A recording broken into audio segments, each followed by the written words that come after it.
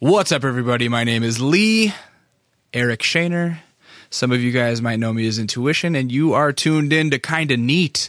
Thank you guys so much for tuning in, as always. First things first, follow me on Twitter at It's Intuition, ITSINTUITION. Follow my man Ben Shim behind the boards, making the shit sound buttery at I Am Database, based with 2 S's. And you can follow us as a unit at Kinda Neat. Give us some followers. We're stuck at 1,500 something. Want to get it to 2K. I feel like every extra 1,000 just makes it look so official. Get us to 2K. YouTube.com/That's Kinda Neat, where you were going to see our guest today, really cool dude named Rome Fortune, performing a song called Leaders. That was produced by Fortet, which is pretty tight. I really like this song. Very catchy. It's an earworm that is stuck in my head right now. What else? Everything is wrapped up in a pretty package at kindaneat.net, and you can also download the podcast app. You should be doing that, downloading the podcast app so you can listen in your car or on a treadmill or wherever the day may take you, your office, I don't know. Put it on your phone. Search for Kinda Neat. Subscribe. Subscribe. Leave a 5-star rating. Please get off your butt and leave a 5-star rating, and I'll read the reviews, and I love it. Leave comments and stuff. And don't forget, you can interact with us on our website, which I know it's like simple and looks like shit, but there's, it is what it is. But you can leave comments on there too. Go ahead. Today we are recording our second episode in 2 days. So this isn't going to come out. This is going to be 2 weeks old by the time it comes out, actual day wise. But today is officially my birthday. So this is the second episode in a row where you're hearing me talking about my birthday, but that's because we recorded one on Tuesday and my birthday is on Wednesday. And it's not Ben's fault, it's my fault. I have been slacking like a motherfucker on the podcast, and I know that. And I'm trying to get back in the swing of things. So I've made some goals with myself, because what happened is everything kind of blindsided me. We're at a couple travel jobs, and then I was having brain farts about guests, and also just kind of honestly like second guessing myself about like who we would be able to get, because like you never know. I don't know what the reputation of the channel is or the type of guests that would be down. Like, to be honest, when I hit up Rome Fortune's people, I didn't know if they would be down. And thankfully they were, and it was a fucking awesome episode. I'm excited for you guys to hear it. But yeah, I've been second guessing myself and what I'm doing with the podcast, and just being lazy all around about it. And so, and the studio's been getting booked so fast. So I told myself, like, look, you got to fucking buckle down, man. You got to get back into it like it was the first year that you were doing it. Because just like anything else, I question myself. I question my passions. I question, like, am I doing this? Is it working? Is this what I want to do? Do I want to keep at this? Because I'm clearly haven't been putting the effort into it that I used to. And I decided, yes, I do want to do this, and I want to fucking buckle down. And if the studio's booked in advance, then I'm gonna like go book farther in advance. So I've been trying to plan things out real far, a couple weeks out. And, hopefully, I think we're going to have, if everything goes right, 4 episodes in a row, like 1 per week for 4 weeks, which we haven't done that in forever. And that's completely my fault. Anyway, I'm trying to step that up. Crazy shit today. Rome brought in this gal, and everybody gets to chatting, and she says, "I'm from Alaska." And I said, "Shut the fuck up, I'm from Alaska." I'm like, "What?" That's what my voice goes, "What?" It went way up like that into a different octave, and I went, "I'm from Alaska too." And she looked at me like, "Yeah, right." Because that's the thing about Alaskans, is like, we always question someone else's Alaskan authenticity. When you're raised up there, you're like, "Yeah, you ain't really from Alaska. Get out of here." And she didn't look Alaskan. She looked very LA centric, very stylish young lady. And she's like, "Yeah." I said, "I'm from fucking North Pole." And when I said I'm from North Pole, like, she kind of looked and was like, "Oh, okay, yeah, he is from Alaska." And I'm like, "Where are you from?" And she said, "I was raised in Girdwood." And I said, "That's crazy. I used to go to Girdwood all the time. I know people in Girdwood. Specifically, I know one person in Girdwood." And she goes, "Get out who?" And I said, "Do you know this gal, Catherine?" And she has this look of shock on her face. I'm like, "What?" And she's like, "Yeah." She's like, "Of course I know her. Like, this is just too much. That's crazy." Like, and I'm like, "Yeah, that is crazy." Because here's the thing about that is that Catherine and I we met when I was 17, so a half a life ago, because today is my 34th birthday. We met when I was like 16 or 17 on a trip to Paris. We went on a school trip. I was from Fairbanks. She was from, well, outside of Fairbanks, whatever. She was from Anchorage. Well, she was from Girdwood. So we were both from like outskirts towns next to a big city. And yeah, we met on a trip over there, and we ended up like having a little like long distance thing when we were teenagers. And so the crazy thing about this is the second time in California that someone has been like, oh, I'm from Girdwood. And I say, I know a person from Girdwood. Do you know this person? And they're like, yes. And it happened once in Santa Barbara when I was like probably 10 years ago, like when I was like 24. Some girl, I had on an Alaskan grown sweatshirt, and some girl comes up to me and goes, oh, so you're from Alaska? And I'm like, I am. And she's like, da-da-da-da-da, and I'm from Girdwood. And I said, oh, do you know so-and-so? And she's like, oh, my God, that's my best friend. I grew up with her and blah, blah, blah, blah, blah. And she's going to be moving down here soon. And I'm like, shut up. I'm like, I used to talk to that girl on the phone every day, and I went to prom with her. That's right. I went to my junior prom with this gal 6 hours away. Dedication. That was some real dedication. And so the crazy thing is, just a few weeks ago, or like about a month ago, I guess, I actually got back in contact with her just because like it was like kind of weird because I was listening to like some old punk rock music. Well, what happened is I was watching the Descendants movie. The Descendants are a punk rock band. They have a great documentary out, and it reminded me of all this like pop punk music that I used to listen to during a certain phase of my life. And then I started downloading old records that I used to listen to, like old punk rock records that I used to listen to. And one of them very specifically reminded me of that trip to France.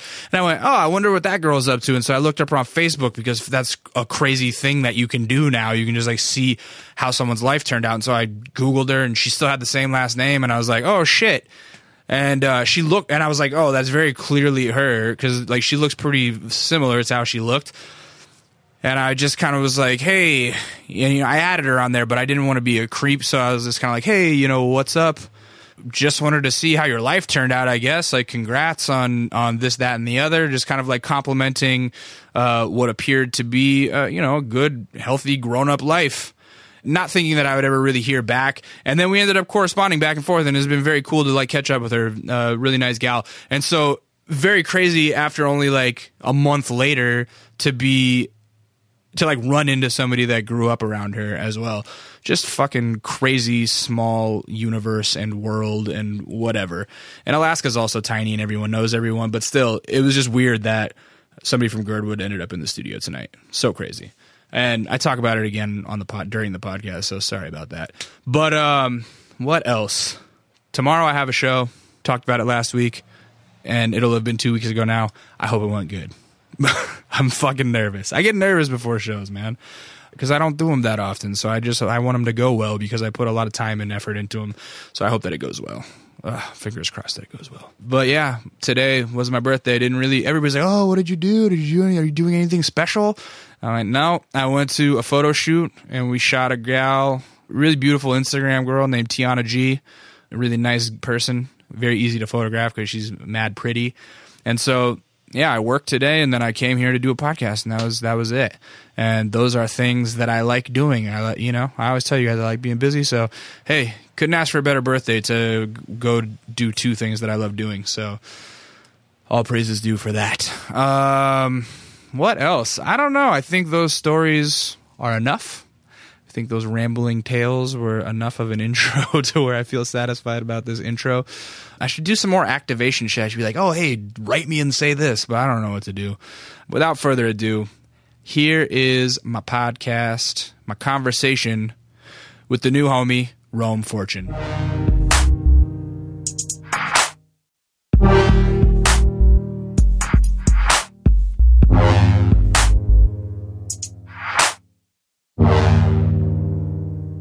I come out here maybe like once every 2 months, maybe. Oh, a lot now. Yeah. Frequent flyer miles on fleek. You know what I'm saying? Yeah.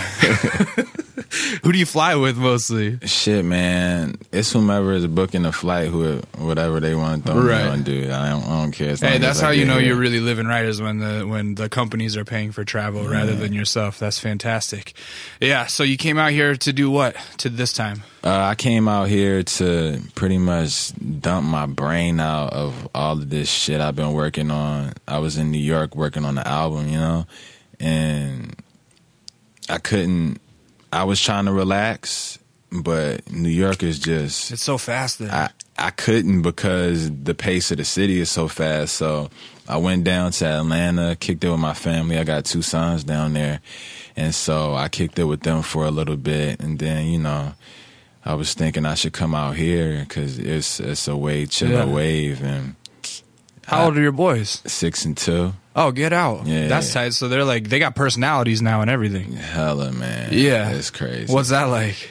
It's crazy, man, because, you know, I've been a wild person, you know what I'm saying? So having 2 kids and, you know, initially when I had my first son, I was more cautious, you know, of how I would act. But, you know, I don't want to filter anything. So it's cool to see how he reacts to my music and all of that. What does he think? He thinks I'm a rock star. He calls cool. himself medium rock star, and he calls my younger son baby rock star. So, yeah. That's tight. Yeah, he's super ill. Yeah. I don't have any kids, but I have nephews, and my one nephew's 7 now, and he's like very into the fact that I make music. And so tomorrow night I have a show, and he's coming to his first show to watch, and he's like all juiced about it. Yeah, So I that's haven't fun. brought my son's honey yet, but Eventually. soon. Yeah, I mean, soon enough, he'll be the hype man for crying out loud. for sure. He want to be. He want to be, man. Yeah. So, are they products of your wild days? Is that what it is? The first one, yes. My oldest son, yes. The second one, I was in a relationship with his mom. Yeah. But, you know, yeah. Well, things happen. They definitely did. But you kept it cool with both of the moms, and you're involved in their lives. For sure. That's great, man. That's how it's supposed to be, man. It's about them. You know, a lot of parents can get petty, you know, because of their angst or feelings towards the other party. But it's like, nah, man. Yeah. You got to work together to make sure they grow up solid, you know? Right. I think everybody's issues can just be traced back to their father in like anyway. So it's like when you are a father, you got to sit there and like conscientiously go like, hey, I want to not cause these kids any fucked up issues. You know what I'm saying? Exactly. Yeah. Man. What's up with your dad? Where is he from? Shit, he from Philly. From Philly? Yeah. My mom's from outside of Philly. I was born in Philly, raised in Atlanta. Yeah, that's what I knew that. Yeah. What part of Philly were you from? Germantown and Nicetown. Yeah. How long were you there before you moved to Atlanta? Shit, like 1 or 2. Oh, so I'm it was from Atlanta. It was man. quick. Yeah, it was quick. From Atlanta, man. Yeah. It doesn't even count really. Yeah. What part of Atlanta were you from? Decatur and Gwinnett. Okay. Decatur is like the east side, you know what I mean? Yeah. And then shit was getting too bad where we were staying at, so my mom took me up to the north side. That's Gwinnett. Okay. Yeah. What was the family up in Philadelphia for? My family up in Philadelphia, they just all from up there. Yeah. You know what I mean? So was mom up there just temporarily when she met your dad, or how does that work? Yeah, well, nah, she's from Philly. You know what I'm saying? Okay. So they met and all of this, and I never even said this in like an interview or anything, but so we're getting right into the fucking exclusive. my dad, his side of the family, they were the ones who introduced crack cocaine to Washington, D.C. Oh, wow. So they were the ones, you know, it's like documentaries about them and all of that shit. Get out. Yeah, and so when everything was going downhill, you know, the FBI and DEA, whatever, all of that shit was going down, it was like cracking down all on that side of my family. So Shut up. In Philly? Yeah, my mom was like, man, fuck this, we out. And wow. Yeah. So did dad end up in trouble then? Nah, luckily he didn't. But my uncle and my first cousin, they definitely did. Yeah. Right. Wow, that's really interesting. Mm-hmm. And so there's documentaries about that shit. Mm-hmm. Wow, what's that called? In case anyone wants to cross reference. Yeah, you should look up Rayful Edmond, man. You really? Don't know. Yeah. You don't know. Anybody in DC know who Rayful Edmond is? That's so crazy. So that's your uncle or your cousin? Yeah, the Rayful Edmond III is my cousin, and Rayful II is my uncle. Wow, man. They one and the same. So mom sees shit going down and is like, hey, we gotta get up and we gotta move to Atlanta. So does dad go too, or he stays in Philly? Nah, he stayed up there. Did you guys stay in contact with him? Yeah, it was, you know, fucking, it was weird shit. You know? Yeah, absolutely, so, absolutely. You know, that's not the strongest relationship I have, but, you know. Has it gotten better as an adult? You know what I'm saying? Like if he wasn't there that much as a kid, which sometimes they aren't. He actually lives in Georgia now. Okay. You know, it's whatever. Yeah, you know what yeah. I mean? Like, you know. Do you look like him? Fuck, hell yeah. Is that kind of weird? Yeah, for Yeah. sure. Yeah. For sure. You stay with mom. Does mom have family in Atlanta? Like, did you have family around? No. Really? No. So it's just like you and her? You had siblings? I have a half sister. Okay. She's 5 years younger than me. When we moved down to Atlanta, it was just me and my mom pretty much. And my uncle came down, her youngest brother. Yeah. And shit. And then after that, like a couple of my other uncles came down. And that was like, you know, those are like my... I wouldn't say like father figures, more like big brother figures. Male influences in your life. You know what I'm saying? Yeah. Yeah, and they really got me onto the rap shit, you know what I mean? Yeah, at an early age or what? Early age. What were they all into? Shit, man. It was like Tribe Called Quest, yeah. Wu-Tang, Camp Lo. Oh, I loved Camp Lo. Fucking. I feel like they get slept on in the grand scheme of things. They so slept on. Yo. Coolie High was such a fucking good album. Mm-hmm. I love their flows and, yeah. You know what I mean? Because they were like one of the first rappers that I heard that really didn't give a fuck about rhyming. It was more about the rhythmic pattern. Yeah, definitely. You know, it was like it was how the syllables flowed together more so than the actual rhyme was. Right. Yeah, I love that shit. Hell yeah. Yeah, that's dope. Well, and then I read that you have some jazz musicians in your family anyway, so that you... On my mom's side. Yeah. Nat and Cannonball Adderley, they're pretty like big. Yeah, you know? Like working with Miles Davis and all of that shit. And then my grandfather, Richard Adderley, he plays everything, but he specializes in xylophone and vibes. Oh, tight. Like he's the illest, you know what I'm saying? He runs, like, I'm not saying that because it's my grandfather. He runs circle around whoever you think the illest vibe players are. Yeah. He actually, he played the vibes all on my Beautiful Pimp too. Wow. Yeah. He played that all throughout there, you know what I mean? That's so dope. He played the vibes on there. And so that's your mom's dad? Yep. And so did he move down to Atlanta or he was stayed up in Philly? He stayed up there. Yeah. It wasn't a lot of us that came down there. Did you go back east a lot? Yeah. Did you guys travel back to visit fam? Yeah. I went up there to see my grandmom all the time. Yeah, you know what I mean? Mm-hmm. So, and I would spend summers up there. Would you ever go out to the shore? Did you go to the Jersey Shore at all as a kid? Nah. We used to go to Wildwood. Yeah. We used to go to Wildwood. Yeah. So that's funny.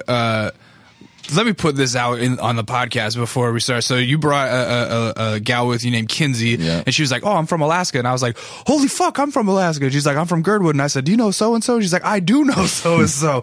So we already had this like crazy fucking serendipitous shared experience. But similarly, my mom is from outside of Philly, like I said. So when I was a kid, we would fly out back east from Alaska for the summer, and we would go out to like Wildwood or Ocean City or wherever in New Jersey to like go to the beach and shit, and that was like our summers. Mm-hmm. Yeah. I mean, dude, Philly in the summertime is pretty tight. It's fun. Mm-hmm. So, anyhow, what did mom do to keep the roof over the head and all that? Man, she just hustled. She's an accountant. Okay. So she just hustled, worked. Yeah. Worked sometimes 2 jobs, 3 jobs, whatever. Yeah. Well, so how's that for you? Are you like a latchkey kid kind of? Go home and just watch TV and shit, or shit, man.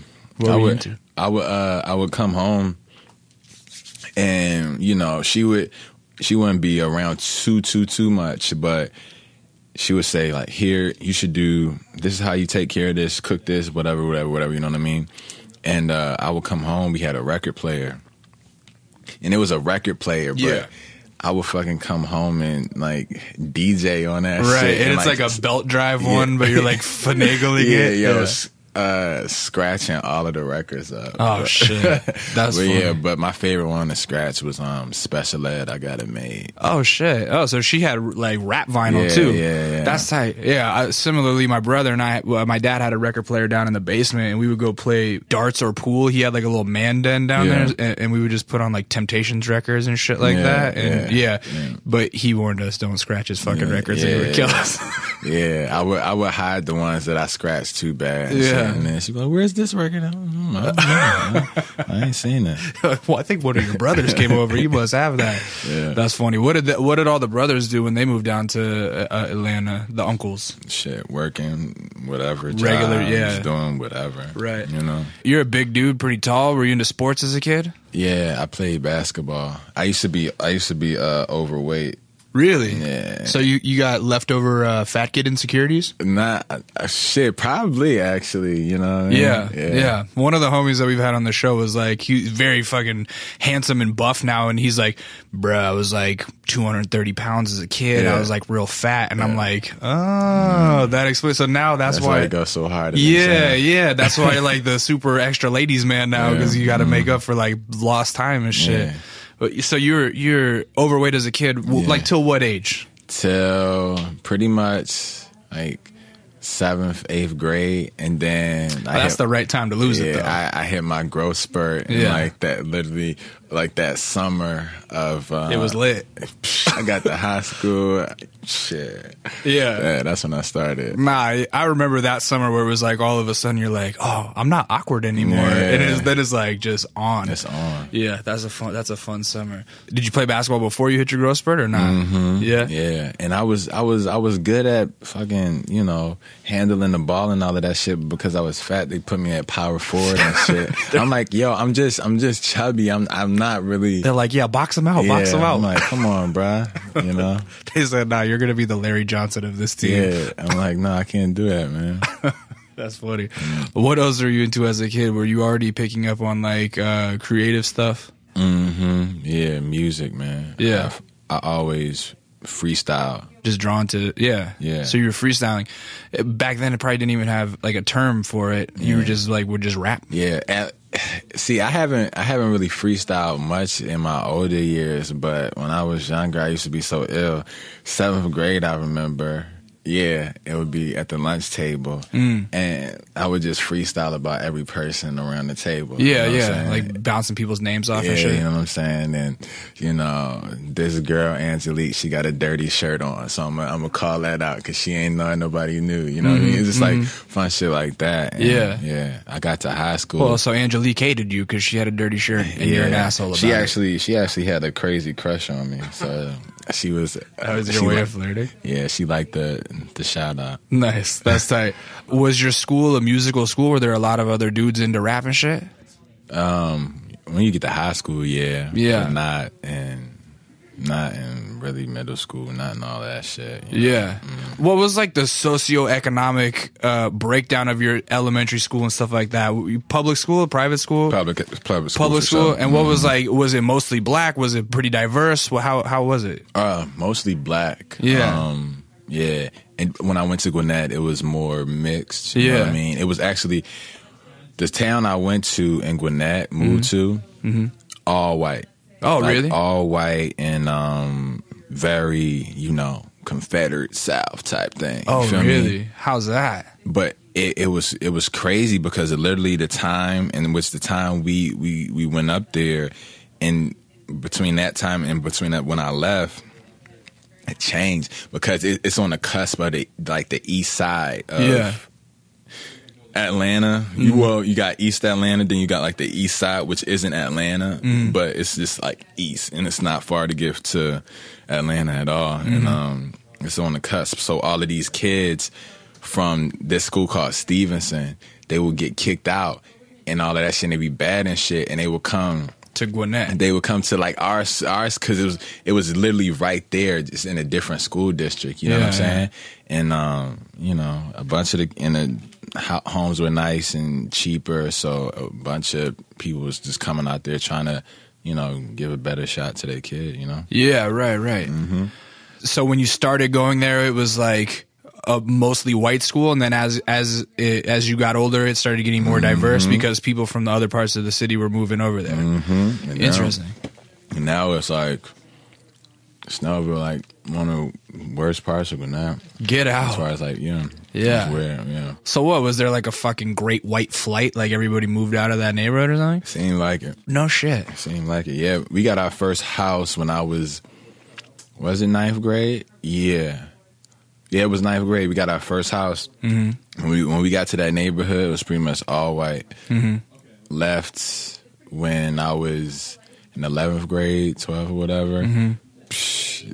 All black. No shit. Yep. Mm-hmm. In 2 years. Mm-hmm. That's quick. Yeah, it was real quick, man. Wow, white people are very frightened down there, it sounds like. Holy shit. Man. Especially in the South, you know what I'm saying? Yeah, what do you think about all that shit that's going on with the Confederate flag? I think shit, man, some change about to happen. You know, people real mad about that. You know what I'm saying? It's everything seems very volatile right now. Mm-hmm. Right? Yeah. But Shit gotta get worse before it get better, you know? That's very true. I agree completely. Well, how do you feel personally about that Confederate flag? Because there was a time when rap embraced that shit. Yeah, I never in the early 2000s maybe. A lot of rappers were rocking Confederate flags. I never really thought too much about it, to be quite honest. You know what I'm saying? It was just whatever to me. You just see it. Yeah, you just see it. You know what I mean? But it really touches people deeply. Hell yeah. It's some fucked up shit, man. I've been feeling like for the last couple of years, like something's going to crack off in a major city soon and it's going to be all bad. Because, you know, I'm old enough to remember. I talk about the LA riots on this show all the time. I'm old enough to remember that, even being out in the sticks and just seeing how crazy it was. And I'm like, it's been real close already. And I feel like when next time something happens in LA or New York, shit is going to crack off, dude. It's crazy right now. Yeah. It definitely is. I really think what the turning point is going to be, a person of color who has heavy influence is going to get hurt. You know what I'm saying? At a protest or something? Some shit. You know what I'm saying? Even if it's like, you know, some Mike Brown type shit. The cop not going to know, or whomever's not going to know. Right. And that's going to set people off. You know what I mean? Right. It's sad to say, but it's like a bunch of these kids who are, it's like, you know, oh, that could be my cousin or something like that, but not people who really have a big impact on people's day-to-day lives. When that shit happen, I feel like it's going to pop. Like, shit is going to really get bad and then get better. You know? You know? Yeah, that makes total sense that something like that could very possibly happen. You know what I mean? Yeah, everything lately that's been happening with just the political correctness, police going on, and the you know, all the police brutality that's getting filmed so much now. It really feels like the 90s are truly back in that sociological aspect. Like, it's really crazy. So anyhow, yeah. Were you into other creative endeavors as a kid too, other than music? Did you draw, paint, anything like that? You look like an artsy motherfucker. You got a green beard and shit. Yeah, man. I'm an artistic person. Yeah. But I don't think it really hit me. I think I'm using music to be like that outlet that just. Did you play? Did you join band or anything like that? Well, I used to play the drums. Okay. You know what I mean? And then when I got to high school, I tried out for the band. And some white kid got the spot over me, and I was mad because white people don't got rhythm. Yo, no, because when we had a drum off, like they made us have like a drum off, and I slayed this kid. Like when I was going there, kid was like, "Ooh," you know what I mean? Yeah. And then when he was doing it, I guess he was more technical, or whatever the case may have been, right? And he got it. So I was like, man, fuck that shit, man. So do you get amped every time you watch the movie Drumline with Nick Cannon? Oh my god, no, that's terrible. I was actually an extra in that movie. Shut up. Were you really? Hell yeah. What, in the crowd or something? And the stadium scene. Oh, that's tight. I gave us like free food and all that shit for the day. It was cool. I'm not gonna lie, I low key fuck with that movie. That movie's tight. That's so funny that you're an extra. Hell yeah. So yeah, man, it seems like you stay very busy. You've put out a lot of projects since like the 2010s. What, 6 EPs or something? 7 or 8. 7 or 8 projects. Projects, yeah. That's a lot in 4 years, pretty much.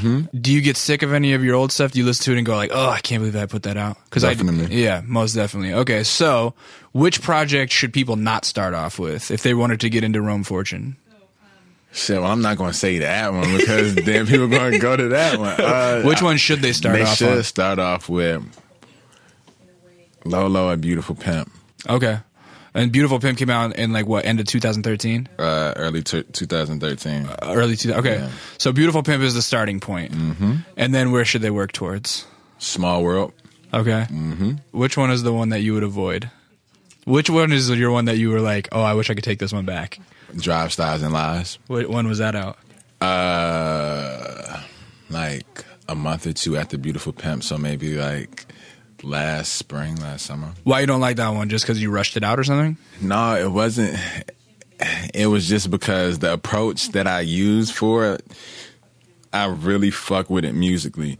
But the engineer I had, like right now, I have the illest engineer. I'm just like listening to like, fuck, that could have been way iller, because that shit, it got Pee Wee on it, it got Young Thug on it, you know. It's, you know, on the paper, it's probably my project I should start with, you know, for people, but just the way that the actual audio quality came out, you weren't satisfied with it? Or what? Oh. Yeah, especially because I that was like my first effort where I started trying to sing, and I was like doing auto tune, and I was like fucking like a little off key and shit, you know. Yeah, it's a bummer when auto tune's off key, because you're like, oh fuck, it's auto tune. It's supposed to be supposed to be. Like, come on, man, I could have just kept that shit without, you know? Right. It like makes it worse. So, tell me just about like the Atlanta scene. Like, you guys have like a cool, I don't know, man. It reminds me of like, the output is not so far off from like LA in the early 90s as far as the kind of weird creative shit that's going on there, and kind of the different syncopations that everyone's rapping with. And there's a lot of cool, weird shit going on in Atlanta right now. Tell me about that. Ultimately, I think Atlanta is moving at a faster pace creatively. Yeah. Because the proximity is very, very small. So you know what this person and that artist and this artist and that artist is doing. You know what I mean? Yeah. And I think everybody wants to be so different in their own thing, is that it's like, man, I'm not going to do that shit. I'm going to try to do this. And it's just birthing new shit all the time. You know what I mean? Right. So, you know, I'm inspired by that a lot, you know. How close-knit is the scene? Because we, out here, you know, like, or just on the internet in general, you see like, oh, Mako and Key and Father and everybody at Awful and McConan, and it seems like, or in 2-9 and everybody, like, you guys all kind of work together and intermingle together. You know what I'm saying? Like, is it one of those things where everybody's still kind of homies and you see everybody frequently? Yeah, it's a lot of love and hate relationships for sure. Yeah. For sure. You know what I mean? I've seen a lot of shit going when, you know, people start popping up and buzzing, and then they get their egos and they start not liking this person because this person is starting to come up. You know what I mean? Right. So, you know, right now, I fuck with, I'm not like the peacemaker or anything, but I pretty much fuck with everybody, you know what I mean? Just because I've never ran with a clique. Right. You know what I mean? Like, I started off really in the scene messing with 2-9 when they were back. They were called Pilot Music, and Kurt was my first friend in that scene. And then me and Seeds got really close, and I was kicking it with those dudes. And then, you know, but I was always like a solitary person, you know. This was, in my opinion, you travel with a bunch of people, that's just more fucking liabilities, and I hate wasting time, you know what I mean? You know, but yeah, I fuck with everybody, man. I fuck with Awful. Though they're the funniest motherfuckers, you know what I'm saying? They are characters. Yo, they so fucking funny, yo. When I was first starting rapping as a kid and being a part of a scene, and everybody's really close-knit when you're first trying to come up, and then as you come up and yeah, money starts happening, and you know, people start gathering their own little followings, and people slowly kind of separate away. But the interesting thing now, because that for me was like 10 years ago, and so now with the internet magnifying everything so much, whenever there's a little scene that starts to crack off, like Atlanta, you know, or like Atlanta scene, it's like it's magnified because everybody's getting to watch it as it goes, and then you're seeing like people beefing on Twitter and everybody, and then it fucking makes it on World Star, you know what I mean? And so it seems like I don't know, this is like just a theory or like, but it seems as though like, oh fuck, I hope that it doesn't make the magnifying glass. I hope it doesn't make scenes like that burn out faster. You know what I'm saying? Yeah. Because things can come and go so fast now. Yeah. I think the different thing about Atlanta, I don't think I'm saying this because I'm biased because that's where I'm from. Maybe I am, but I think Atlanta got it for like, you know, the next 5 years, and then maybe 3 to 5 years, like super heavy. Yeah. Of course, there's always going to be shit coming out of Atlanta. But right. I think like the spotlight 3 to 5 years because so many other collectives and all that shit. Like I said, the proximity is so close. You got all of these young kids. I'm 26. Yeah. So like I'm an OG to a lot of these kids, you know what I mean? Yeah. And I go out, I hang out with them or I see some, and they're so influenced by us, but in the sense of like, yo, they're doing that, so I'm gonna create my own thing, and they end up creating their own following, you know what I mean? Right. In Atlanta, you know what I mean? So I don't think so, but it might happen, you know? Yeah. Because ego is a motherfucker, man. It is. It is. How does you guys' scene correlate with the whole like Atlanta, let's go straight from the studio to the strip club scene? Are you guys involved with that at all, or is that kind of like, are you the alt to that? Hey, man. Besides being at the house with my 2 sons, Yeah. strip club my second favorite place, man, Atlanta. Get out. Dog. Which one? I like the hole in the walls. Fuck the, Yeah. fuck the Onyxes and even like the Magic Cities. You know, those are cool when you wanna come. Somebody's in town. Like, oh, I see it. But Yeah. fuck that, man. Yeah, It's yeah. Pinups Uh-huh. and strokers. Those are because I'm on the east side a lot. So pinups and strokers, they're my shits because you don't have to go in there and be like blow Right. money. You go to pinups because that was right by where my studio was for 2013 and summer 14. And Oh, so you were just like right across the street, like literally, you're bound to go. I literally 1 minute drive from the studio. Yeah, yeah. So I go there, we fucking. My favorite thing to do is see a badass stripper. You know what I'm saying? Say, yo, you trying to play pool? Yeah. She's getting naked and we just playing pool. Yeah. And, talking shit, you know what I mean? Right. It's options, man. You got options down there, Everywhere else I've been in strip clubs, it's more so about a payola thing. You ain't paying, then get the fuck out, Yeah, no, I feel that the hole in the wall spots because it's a little more laid back probably. I'll tell you, I haven't been to a lot of like predominantly black strip clubs, but I have a couple times. It is so different from like white strip club. It is a totally different vibe. And in a white strip club, I feel like I can get away with only taking maybe $100.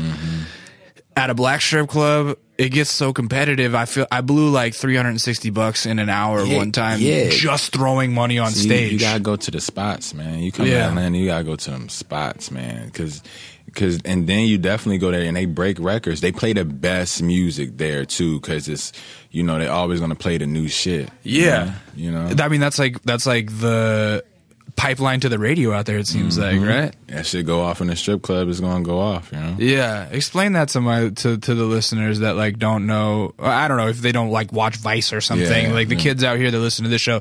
That's the thing. Like in Atlanta, make a song, take it to the club, see if it cracks. See right? if it crack. Yeah. And then what happens to it? Well, first and foremost, you gotta be plugged in. You know what I'm saying? Because you definitely try to go do that, and nobody knows you, or the DJs don't fuck with you. You can't just be the dude like, hey, check out my mixtape. Like people have to have a name buzzing already. Yeah, or just know a bunch of the DJs and shit. But you take it there, and you see what's up. It's literally like, yo, I just cracked this shit. You got your flash drive, plug it up. Yeah. See what's going on. And if it pops off like that, how long is it till you might hear it on the radio out there?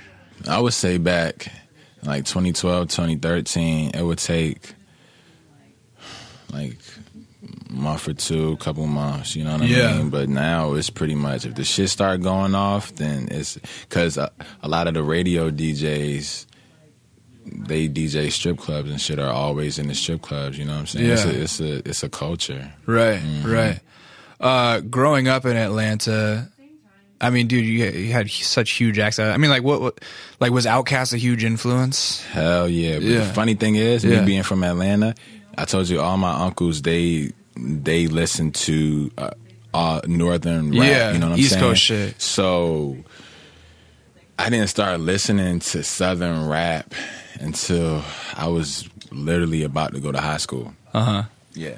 The first real southern artist I started listening to was Yo Gotti. Oh, really? Yep. No shit. Then I went to Kokomo, Indiana, because I got family up there for maybe a week or two in the summer. And my cousin had hella CDs, and then he had like even duplicates or some shit. So I'm thinking he's not gonna need this. So I stole Stankonia from him. Yeah. For the Ride Back Down. Yeah. And that's when I fell in love with Outkast. Of course, you're from Atlanta, you know Outkast, right. but I've never dove into it. You know what I mean? Yeah, yeah. And so Stankonia was my first introduction to them, you know? Yeah. Who, like now, being an artist that's garnering a following out there, who are the kind of like forefathers of the scene, or like the real like who's the president of the fucking Atlanta rap right now, you think? Right now? Future? Goddamn right. Dude.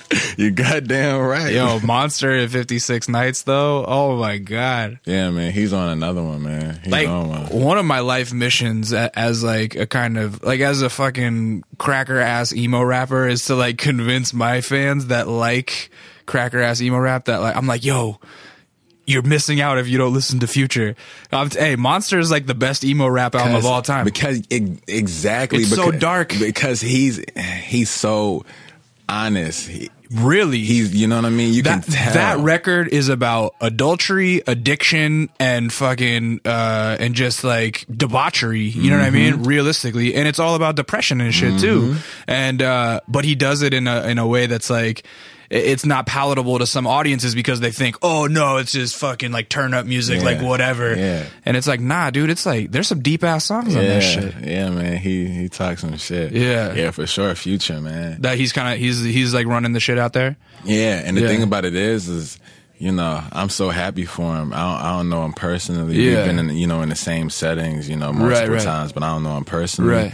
I'm so happy for him because, dude, he was running Atlanta for a while before, this is really his time right now. He's having like, you know what he's having? He's having his fucking, when Weezy was putting out all the mixtapes, the droughts and all those, like that's what he's doing right now. He's like crushing everything that he puts out.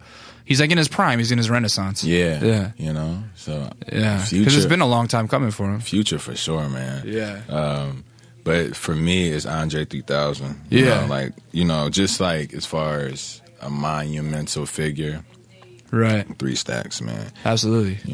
Because he bridged the gap perfectly. He's like he's probably top 5 for me, I would say. If not number 1 on certain days. Yeah.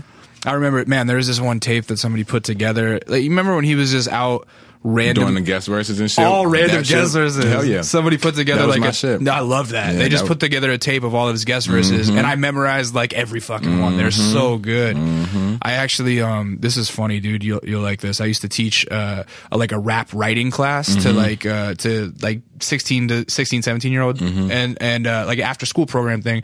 And the first assignment I would tell people is like, okay, memorize this verse and come and rap it in the same cadence. And it was the 3K verse from fucking the one with UGK, Players Ball, Players Anthem. Players Anthem. I feel like that's one of the craziest rap verses. Yo. Such crazy cadences. I'm like, if you can memorize this and rap it back, you can memorize anything. He definitely inspired me to, him and Camp Low. People don't know. Yeah. They inspired me to not so much think about the rhyming, but more so of how it's going to flow. Because you can flow without rhyming. Right, You know what I right. mean? You can Absolutely. still flow without rhyming. So they definitely taught me, how to do that. Yeah. When is the first time is it before 7th grade when you start rapping? Like, when do you start, when you really look back, like, what are your funny early rap memories?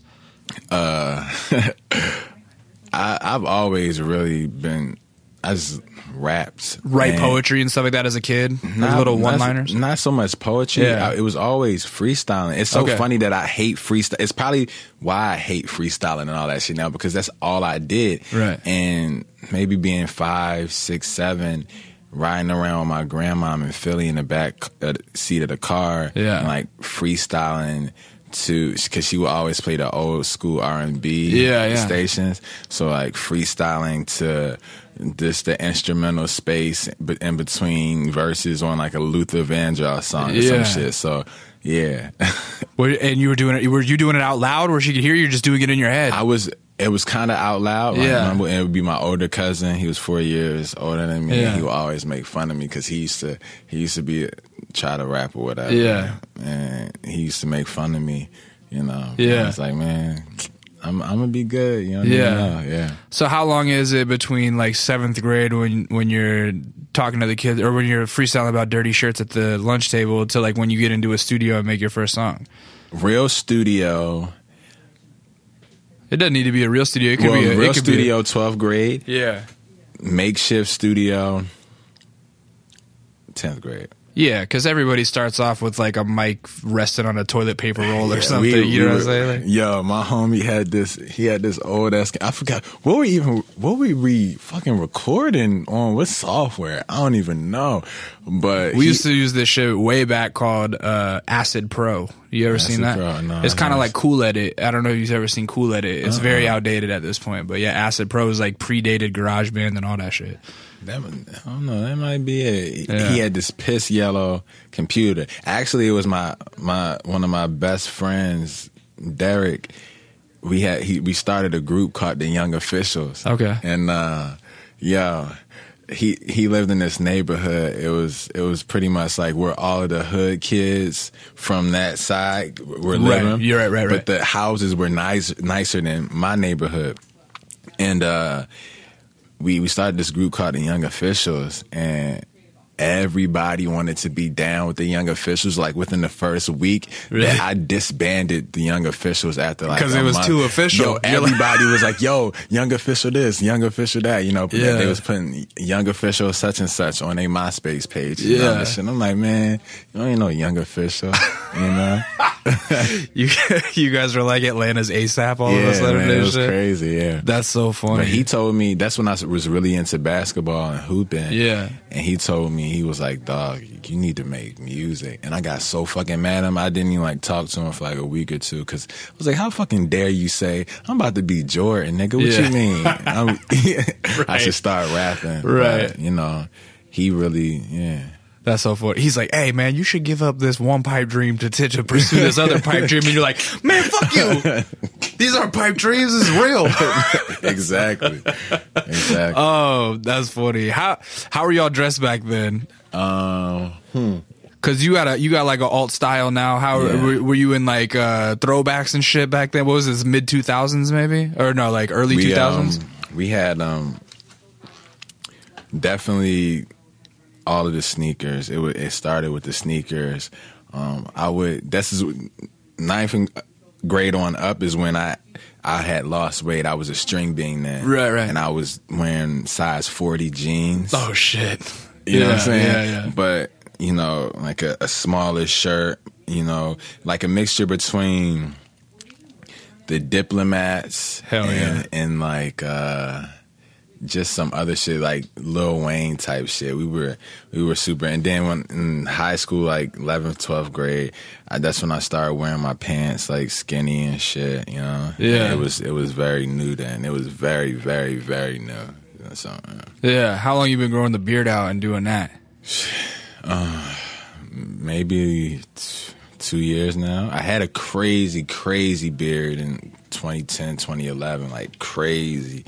Really? But yeah, I cut it off. It's kind of hard to take care of. You know, I went bald at a young age, so I've been shaving my head forever. So the only thing I really get to play with is my facial hair. And right now is the longest I've ever had my beard, to be honest. Been growing about 5 months, and it's like I wake up with fucking bed face. Yeah. Like it'll be standing up on one side and smell like fucking drool from last night's sleep. Damn, man. Yeah, you like immediately got to wash your face. It's horrible. But yeah, I'm actually like real surprised how much care it is. So I can't imagine dyeing the beard. You must have to do that like every couple of weeks or something, huh? No, not so much. I let it, because I gotta bleach it first and then dye. Yeah, that's what I was figuring. So I let it grow out for a couple months, and then when it really needs to get fucked with, then I'll redo it. Oh, right. I mean? So it's like you'll let it grow so that the roots are like black and it's just kind of the tips are green. Yeah, that makes sense because bleaching your fucking face hair must burn like a bastard. It's not dope, man. Yeah. How many? Do you have to bleach it twice? Or just once? No, just one time. Just let it sit on there for a while. Yeah, word, man. What was the inspiration behind that? Forgive me if this is a fucking question you get asked a lot. No, it's cool. Yeah. I don't know. I was in New York last summer, and I was hanging out with a bunch of fashion motherfuckers, right. know, models and all this shit. And, you know, I was like, yo, I want to stand out. You know, I really want to do me. What's something I could do? And I was like, all right, cool, I'm going to grow my beard. Because I actually wanted to look like I was an old man. So it was originally gray. Like salt and pepper. Yeah. Like. And then I went up to this festival, and this chick, she was dope as shit. We came back, like we went up to this festival, right? Purple school, but we did these school buses up there or whatever, and the school bus broke down on the way up there, or broke down. No. We were on our way back to New York City. We got pulled over by the cops or whatever, and fucking the guy who was driving the school bus, since he had put like beds and shit in it, it was certified as like a mobile home. Right. So he didn't have that license. So we in like the middle of New York State, and we can't get back to New York City because they were like, yo, I'm not going to arrest you, but you can't drive this back. Right. So figure out a way. Have fun walking. So we had like a trek back taxi to the train station, and this chick who I was fucking with, well, I met her up there, and then we started kicking it. She was like, yo, she has a lime green like bang right there. You know? Yeah. And she was like, you know, it would be so ill if you just did like aqua. I was like, yeah, that'd be cool. She's like, you're not about that. I'm like, yeah, I am. And she's like challenging your alt cred. So when we got back, she did it for me. You know what I mean? Yeah. So shout out to her. You've been rocking with it ever since. I tried other colors, but I think this one is, fits. Well, it's subtle too. Like in this light, you could barely tell, but in a picture, it kind of stands out. Yeah, for sure. I noticed you guys have an app. And you can like fucking put the green beard on people's face. Yeah. How do you decide to make an app? That's a pretty good idea. Shit. What all does the app do? Well, essentially it's a texting app, you know what I mean? Okay. So my fans, they just text me. Oh. When it comes to my phone. Yeah. And it just has little, things in there they can have fun with, like the beer. Yeah. And, they can listen to music. I'll send like exclusive music to them, you know what I mean? Right. I think it's important to really have a solid fan base. It don't matter if it's 5 people. You know what I mean? Right. Because those 5 people, they feel like they're a part of your story and your journey. They're going to go so hard for you. Right, and particularly because you stayed independent. Yeah. And so you're really like concentrating on the slow build and the slow burn, and like garnering fans that are going to stick with you for the next 10 years, maybe. For sure, you know what I mean? Sure, yeah. Which is important. I always preach the gospel of how important that is. If you want to be an artist, to like actually make your own fans and don't try to like ride anyone else's wave or train. You know what I mean? Because for sure. Because when that wave is done, they're gone. Yeah, exactly. Because you can make a hit song or whatever. Yeah. And you make a hit. If you don't have that fan base, you live by the hit. You die by the hit. You don't keep producing those hits. You know what I mean? Or if you can't translate that hit into getting real fans, you're done. You know what I mean? Sometimes like if you have 0 hits but you have 10 songs that make people want to tattoo the lyrics on them or something, you know what I mean? Sometimes those 10 hits might actually be worth more long-term money. No, for you sure, know what I mean? for sure. Yeah, man. People don't, a lot of artists don't think down the line, Right. My favorite example of that is Wiz Khalifa, man. You know what I mean? Yep. He was going to spots, 50 people in there rocking that shit. Kicking it with them after talking to him, whatever, and now he's doing his mainstream shit. But I feel like if he stopped doing that or he didn't, he would be.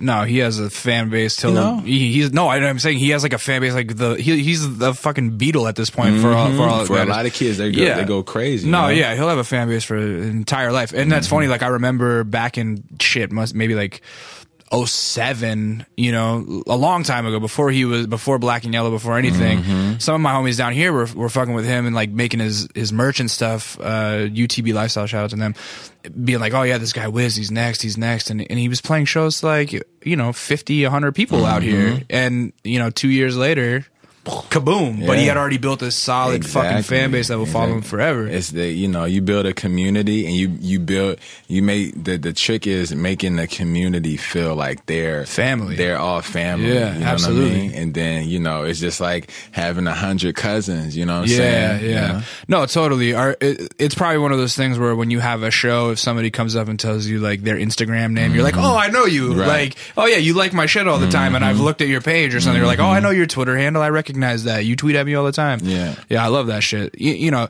that I forget who I always bring this example up too, but people always say, I think it was maybe Radiohead who said it, like, all you need is a 1,000 fans that are willing to spend $100 on you every year, and you can be a musician forever. You know what I mean? As long as you have those 1,000 fans that will fucking live or die for you, like, you're good. Very true. So this app is kind of part of your journey to making that? Yeah, for sure. It's been getting crazy though, because, you know, we released it at a time where, you know, stuff's really been picking up steam. You know what I mean? So it's getting difficult to keep up with, but I just dedicate a certain amount of time during the day, just like to respond to people, you know what I mean, and talk to them, you know what I mean. That's cool, man. You get any like fucking crazy characters on there or what? Hell yeah, man. Yeah. Hell fucking yeah, man. Fucking you have it's a couple kids actually who are always sending me pictures of them like fucking with like a naked chicken. Like, I'm doing this for you, Ron. You know what I'm saying? And I'm like, good. You know? Hey, get yours. Yeah, get yours, bro. You know what I mean? That's so funny. Yeah, man. What are some of the amazing places that rap has taken you so far? Any good travel stories? Yeah, man. Did a couple tours, a couple big tours, and then those have been awesome. Going to Europe this fall during the Europe tour. Oh, so sick. That should Who be you going out with? It's my own tour. Oh, you know what awesome. I mean? Because I actually had an Australian tour set up last year and a bunch of European dates that people, but, you know, I had legal trouble, so I couldn't really lead a country. Do you talk about those, or is that an off limits thing? No, it's not off limits. What happened with the legal trouble? Oh shit, man. We just I don't know. I always have to ask first. I don't want anybody to like No, for sure. It's nobody really asks these questions. I tell people they I guess maybe they're too scared to ask. But it was a point in my life. We were I was selling a lot of weed and shit, and was doing dumb shit, doing little mini robberies and all of that dumb shit. And then my homie, it was a point where shit got almost like really got hurt. In that time, my homie came down to Atlanta. The same homie who told me to rap, he was like, yo, I got this jug or whatever, you know, we don't have to fuck with any of that street shit. We just get money. And long story short, it was like a shoplifting ring from Home Depot. So what you would do essentially, you go in there, you get a vanity mirror. Yeah. And you all right, so you go in there, you got your shopping cart. So you go down and you get like an air conditioned filter. Hey, do not try this at home. Don't try it because they hip to it. They know now. They know now. You get an air conditioned filter and you put it in the side of your cart. And then you go get a vanity mirror, put it in the cart. Then so the air filter for the side of the cart is so anybody walking by, they can't immediately like look into your cart and see how much stuff you have in there. Okay. So with the vanity mirror, what you do is you put that in there, and then you walk around the store and just get a bunch of the most expensive items, and then you go down the storm door aisle or the rug aisle, the area mat aisle, and those were the aisles where you could pull it out and block the camera's view. So you pull it out. So we act like we're looking for, you know, area rug or a storm door. Right. And then as I open this one, I act like I'm distracted or something, looking on my phone, and my homie will bust the vanity mirror open and stuff everything in there. Oh. And then we will buy the vanity mirror.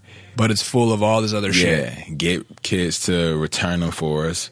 The items, they don't give you money, they give you store credit. So then we would sell the store credit on Craigslist for like 80% to developers and shit. Because, you know, you got like a $7,000 gift card for 80% developers and people who build homes. Like, oh, yeah, I'll take that, you know? Yeah. For sure. And then this one time we got banged up. I got too greedy. We was fucking spending money like we was making so much money, man. I was like, damn, we were just spending it, and it was before Thanksgiving, and it's also hard to like when you start making that much cash, you really actually have to learn how to like launder it, because you can't just like can't put it in a bank, exactly, you know? Yeah. So it was one time I was broke. I blew too much money, and we went into one of the shops and just didn't feel right. And then we leave, and we were about to buy it, and because at Home Depot, when you walk out and it goes beep, beep, beep, beep, all you gotta do is flash the receipt, because so many things coming out of there, it beeps, you know what I mean? So, but that moment we did it and got yammed up by loss prevention, and my homie I was just like, fuck, I'm caught, you know what I'm saying? My homie was not having it. He was a big dude. He's fighting it off. The dude who got him and the dude who got him are slamming each other in the parking lot. And I was just like, damn, I would have been out there like, world star. Straight filming it. I was like, damn, man. Then we got banged for that. And then, so I went to jail for a little sec. Then, how long did you have to stay in? I did a month. Then, I had to do a month in January of this year because. And that's in Atlanta? Mm-hmm. And not in Atlanta. It's Cobb County. It's like, it's right south. And, had to do a month there, and because they found like shit in the car, they found so much shit that wasn't supposed to be in there in the car. So, and they had a warrant out for my arrest since last year. Over that? Over something else? No, because I just stopped going to probation. I was like, fuck it, because they treat you like shit, man. Right, you know what I mean? They treat you like you just less than a human. So I was like, man, fuck that shit. Yeah. I'm gonna figure this shit out, this rap shit out. I'm gonna do my thing, travel, stack up my bread, and I'll deal with that. And then, you're right. Yeah, so when I got back from tour, turned myself in, and now I'm good. And so are you no more probation or anything like that? Are you good with that? Mm-hmm. It's funny, man. Once you get caught up in that shit, it's like they make it so hard to fucking get out of it, and you end up spending so much money on legal fees and that's fines. The thing. It's all about money, man. Yeah, it's not about bettering yourself. It's like, there's no rehabilitation. It's all. I mean, jails are essentially corporations. Yeah. As soon as I paid all of my fees and all of that shit, they're like, okay, you're done. Whatever. Yeah. You know? Yeah. They don't give you a fucking rehabilitation certificate. Yeah. You have no more use for you. Right. Damn, that's crazy, man. Mm-hmm.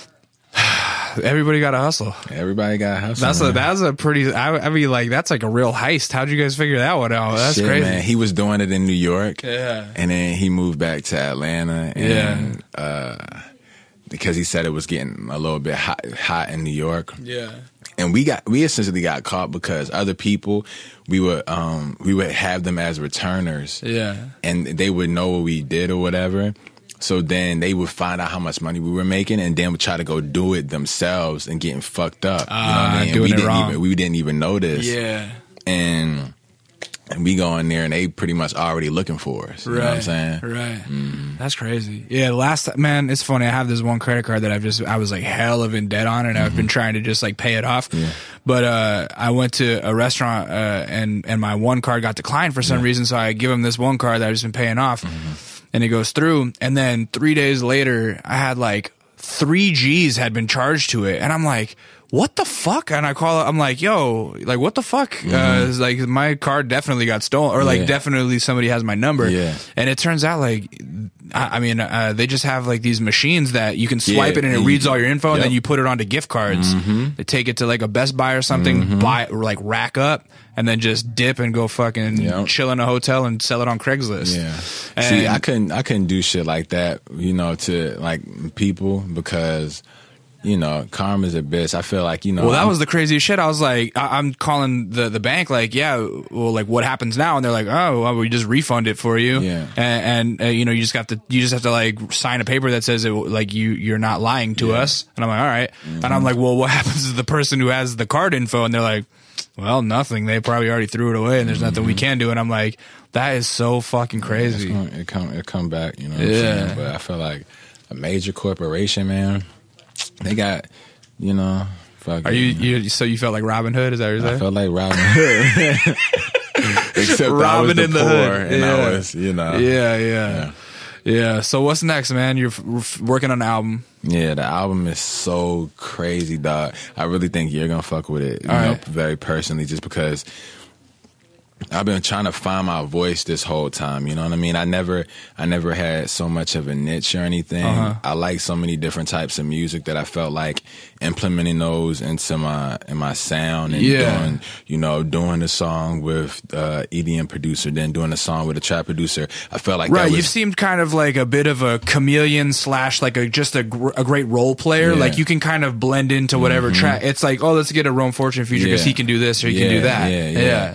And so I felt like that was one of the things that it got me to a certain point, but I had to have a definitive voice. So this album is that voice. Yeah. Very, very, very personal. And that's that very empowering moment when you go like, oh, this is how I'm supposed to sound. I already had an album mixed and mastered, ready to go. Yeah. That I was going to release this summer. Yeah. And then when I was on tour, this is coming out so much better. I was like, nah, because I was on tour and we were doing turn up songs and all of that shit. And then I would see that after the shows, people, even all of these kids having so much fun at the shows, but 5 minutes outside of the show, you see them and they're not even worried about what just happened because it didn't affect them internally. It was just like a fun thing, you know what I mean? Right. And so many of my fans would come up after the show like, why didn't you do this song? And why didn't you do this song? And they were all personal songs that these people were asking for. And so, I felt, and they would be like, yo, this song, it got me through this time. My friend, he got killed and da-da-da-da. And, I was so sad and angry. And I just listening to this song on repeat. Yeah. And I was thinking, fuck all of this numbers game bullshit. It's about that. You know what I mean? It's about that right there. That's that familial connection that you're talking about. Like when you affect someone's life that way, they're gonna ride for you. And it's interesting that you say that about like the turn up shit, because I'm like pretty out here in the warehouse scene in LA. And I think I've seen you play a warehouse show perhaps. And it's like certain names draw a lot of people to those shows, you know what I mean? But I honestly have to wonder if it's like more the promoters that have the following or if it's the rappers. Right. You know what I'm saying? Yeah, I get exactly what you're saying. Because like, some of these kids are like, they have one big song out and they come out and they play the warehouse and it's everyone fucking goes off when that song comes out, and in their head they're like, oh man, I just played in front of fucking 800 people. Yeah. But that 800 is inflated because it's like, yo, go to a venue and throw the show where like you're just headlining and it's not the party promoter behind it, and see how many people come out and know your shit. Exactly. You know what I mean? So yeah, there's definitely something to be said for that kind of like personal music. That's dope, man. That's what it is. When are you shooting for that? This fall, for sure. Soon. Yeah, the producer. I'm mainly working with one producer on it, Cubby. I got one song on there from K Trinata. Oh, sick. Yeah, but all of his Cubby. So it feels cohesive, probably. Yo, man, Cubby's the future, dog. Really? He's really the future. Everybody always commends me for my selection on production and all this, and I tell everybody, I'm like, yo, he the best producer I worked with. Where's he from? He's from North Carolina. Oh, okay. How'd you meet him? Just through SoundCloud or something? I met him out here, actually. Oh, really? We had the same PR, and they linked us up. They were like, he's out here. If y'all have time, y'all should link up. And it was immediately. Clicked. And the thing about it is that, that's been a good friend of mine, but we haven't really sat down and thought about doing something big. And when I was on this tour, all of the tracks he was sending me, they were just so good because they speak to so many different people musically. You know what I mean? Right. It's not just like, club shit or anything. It's like, I feel like it's the album where, I feel like it really has potential to blow me up in a big way. But also, if it does not do that, I feel like I'm going to be super, super respected as a musician. You know what I mean? Right. And that's what I want more than anything, because I know I'm going to get to this level, that high level eventually, but this shit is going to really substantiate me as like, yo, he's that guy. He's, he's trying to push this shit forward and still make the music digestible and not just saying, hey, I'm doing some different shit here. Right. Because you still got to make people understand it. Yeah, experimentation just for experimentation's sake is often jarring to listen to, but if you can make it forward-thinking and approachable, then you're really onto something, right? Yeah. Yeah. So, I've played it for a select couple people, and they just, it's like, you fucking kidding me? You know what I mean? Yeah. When you first approached Cubby with the idea of like, hey, do you want to do the whole thing? Was that a little nerve wracking? Like, oh, what if he doesn't want to do it, or what? Nah, or was it just like it just worked? Because I think he understands what I want to do. I told him exactly what I told you, yo. Yeah. We need to make music that affects people. We need to make music that's going to motherfucking take us to Africa. Right. You know what I'm saying? That's going to take us to these places where the people, they just feel it. You know what I mean? They might not even know what the hell I'm saying, but they know that conviction, and it still is a good instrumentation for him. Right. Yeah. So he was with it, man, and now he's just... That's cool. Tidying up everything, and every time he sends me an update to some new shit, I just go crazy, man. That's dope. So it's almost done, yeah, or is it? All of the vocals are pretty much done. It's done. I'm gonna go in and add some shit when I go to New York in a couple weeks. You know? Just make sure it's filled out, but really, he's taking his time. How are you guys gonna put it out? We're gonna put it out through Fool's Gold. So you've been talking to Fool's Gold people, and they're excited about it. Have they heard it? I played track some of the early stuff, you know what I mean, and he's really excited about it, and it's traditionally different than what they put out, you know what I mean. But I feel like they've had good luck with rappers though. Obviously Danny Brown and shit. You know what I mean, and they they helped Cudi out a lot at his beginning of his career and all of that. So I just feel like it's a dual beneficial thing, because their brand is based on relevance, you know what I mean? And I feel like this album is nothing but, it just needs that platform and these people to go super, super hard for it, I just need those eyes, I'm giving you the pure uncut cocaine, man. Just fucking find the customers and you're good. You're the distributor, you know what I mean? So boom, that's all it is. Totally, man. That's cool, and it's dope. I think also that with the one-off, the flexibility of a one-off is like it's like the free agent option. If it goes good, they'll pick you up again, and if it doesn't work, like you still have like that following to go back to the drawing boards. Exactly, man. Yeah, that's cool, man. Well, fuck. This was great. I think we did what we needed to do. Hell yeah, man. Yeah, I appreciate you coming in, man. This is really cool. You're a good dude. Thank you, man. Where can the people find you online? Rome Fortune is everything. SoundCloud, Instagram, it's a pretty Twitter. Searchable name. Yeah, you can Fortune. just Google that. Yeah, and you'll figure it out. Plenty of music videos. Just had a video drop. I check WorldStar every morning, and so I'm one of those white people. Just had a video drop with McConan. Killed that. No ma'am. Right? No ma'am. What else? You had something with Tori Moore come out? Just today. Yeah, today. I didn't even see that one, but I love Tori Moore. Yeah, man, he's a sick dude. We got some really cool music together. That's dope. What's the song like? I haven't heard it yet. It's Is it up or is it down tempo? It's down tempo. Yeah, it's that's like tight. It's like industrial mixed with wavy mixed with heavy bass. Yeah, how'd you guys link? I sampled a song of his a couple years ago, nice. Then he reached out to my booking agent. I think we might have the same agency. I'm not sure, but somehow he reached out to my booking agent and was like, "Yo, I want this kid to rap on my beats." And that's tight. We just. I love his first two records. Yes. Still Sound is still one of my favorite records. Yeah, I like Causers of This. Hell yeah. Yeah. Oh, not even he's sick, a man. year has gone by. Anyway. He's sick, man. Yeah, he's dope. I love that South, shit. Man. Yeah, that's dope. I'm going to go home and check that out then. You're going to do a song today? Yeah? Mm-hmm. What are you going to do? Leaders. Yeah. So... my name is Lee. Some of you guys might know me as Intuition. You can follow me at It's Intuition on Twitter. Follow my man behind the boards, Ben Shim, making the shit sound buttery at I Am Database. And you can follow us as a unit at Kinda Neat. YouTube.com/That's Kinda Neat, where you're going to see our new friend Rome Fortune perform Leaders. Very excited about that. And what else? Everything wrapped up in a pretty package at kindaneat.net. And if you are not listening on the podcast app, go to the App Store, download the podcast app, search for Kinda Neat, and subscribe. Leave a 5-star rating. Do it. Just do it. Today is my birthday that we're recording this, so today is the day. Even though it's 2 weeks. Oh, thank you, man.